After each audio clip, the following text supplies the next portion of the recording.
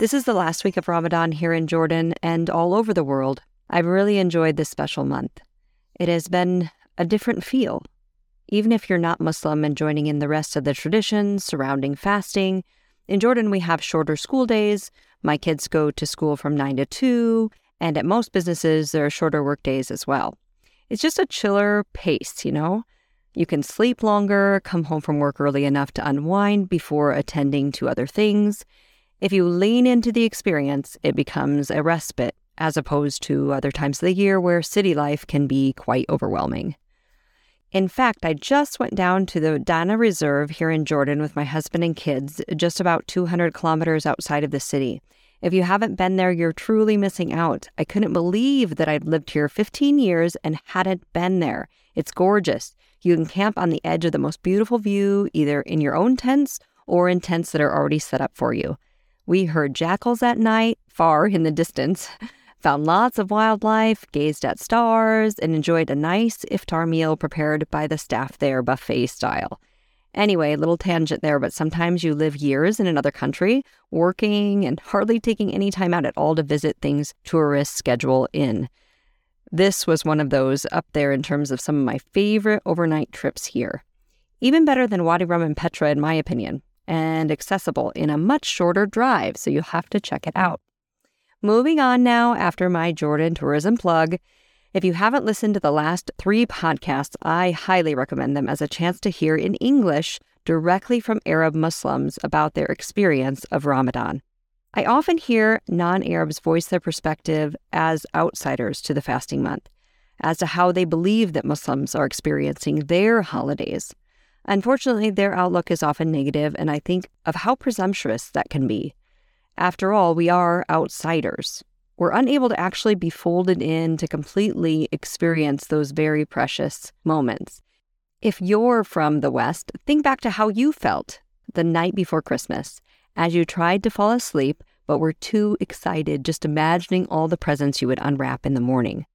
Or how you felt before heading down to Grandma's house at Thanksgiving, knowing there would be endless slices of pie. Can you feel something physically in your body when the first Christmas song comes on the radio? All these childhood memories from holiday times are there for our Muslim friends as well. It's not just about fasting. It's about all the hours around the clock and the time to read the Quran with your family and to wake up before the sun comes up to pray. These memories and experiences are emotional and precious to our friends. I know today that I'm deviating from the strict advice on language learning for Arabic language specifically, but for me, the cultural aspect of language learning cannot be divorced from the language itself. Knowing a language should be knowing the majority group that uses the language.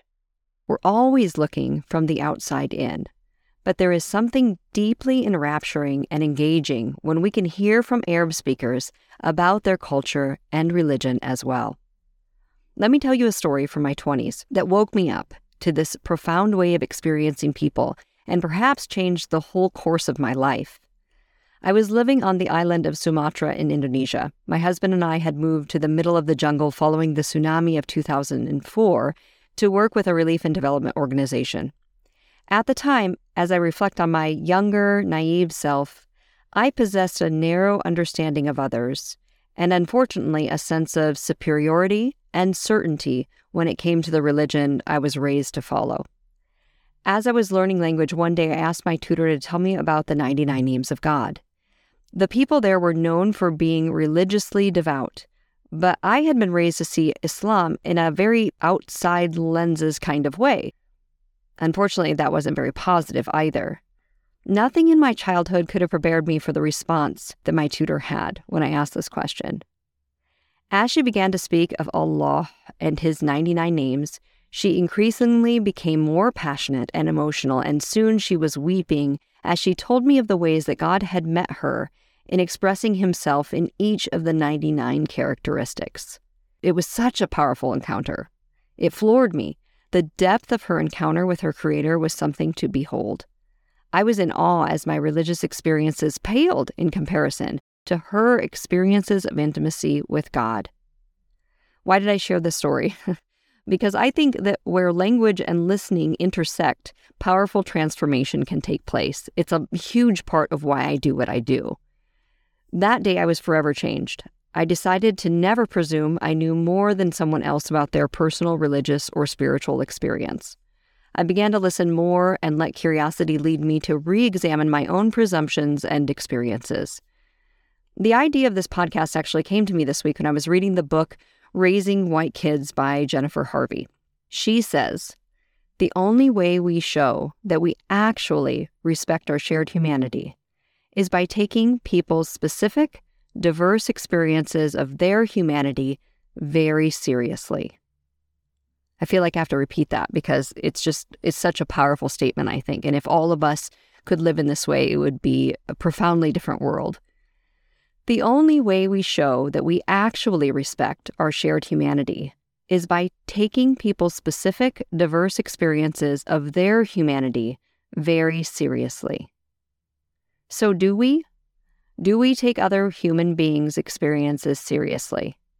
If so, do we do so in a way that says, "I believe you, your way is valid"?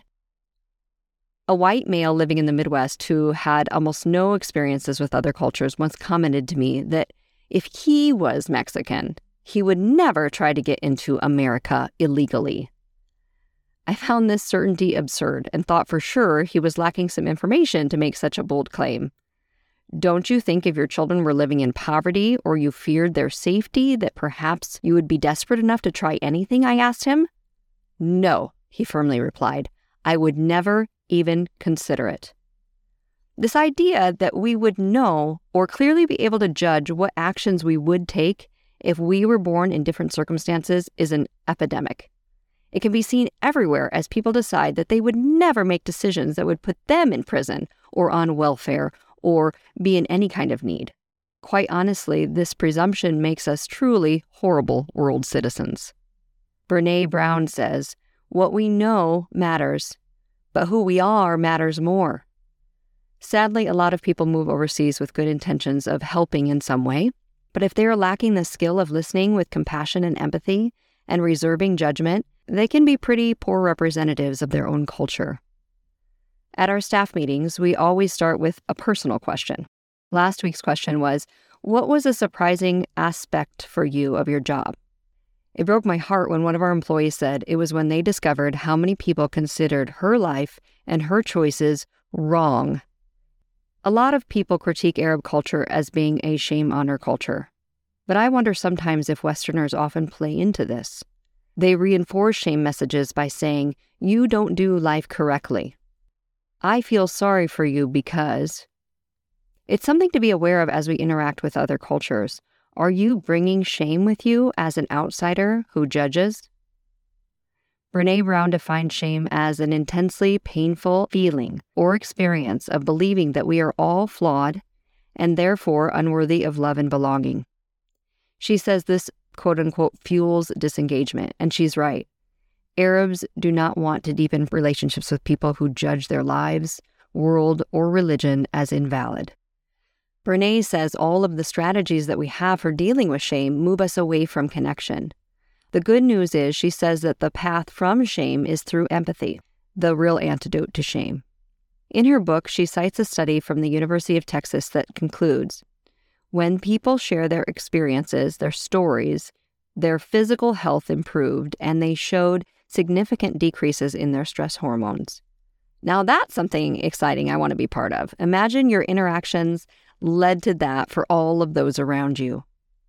So next time someone shares with you, perhaps in a language session, about something that you do not see or experience the same way, can you behave in a way that brings life and connection to someone, or will you bring condemnation and judgment? Brené says who we are is at least as important as what we want to achieve. Who we are matters immeasurably more than what we know or who we want to be. She also says that in an uncertain world, we often feel desperate for absolutes. It's the human response to fear, and I think that's sometimes why we behave this way towards others. Often I see the grasping for absolutes that makes us feel safe actually lead to isolation, rejection, and disconnection. I know I used to be that person. I hope I'm still changing, still becoming more willing to be vulnerable, not assuming I know how anyone else should feel or live, and focus instead on listening, offering understanding, and in doing so becoming more humble as a forever explorer of culture and language.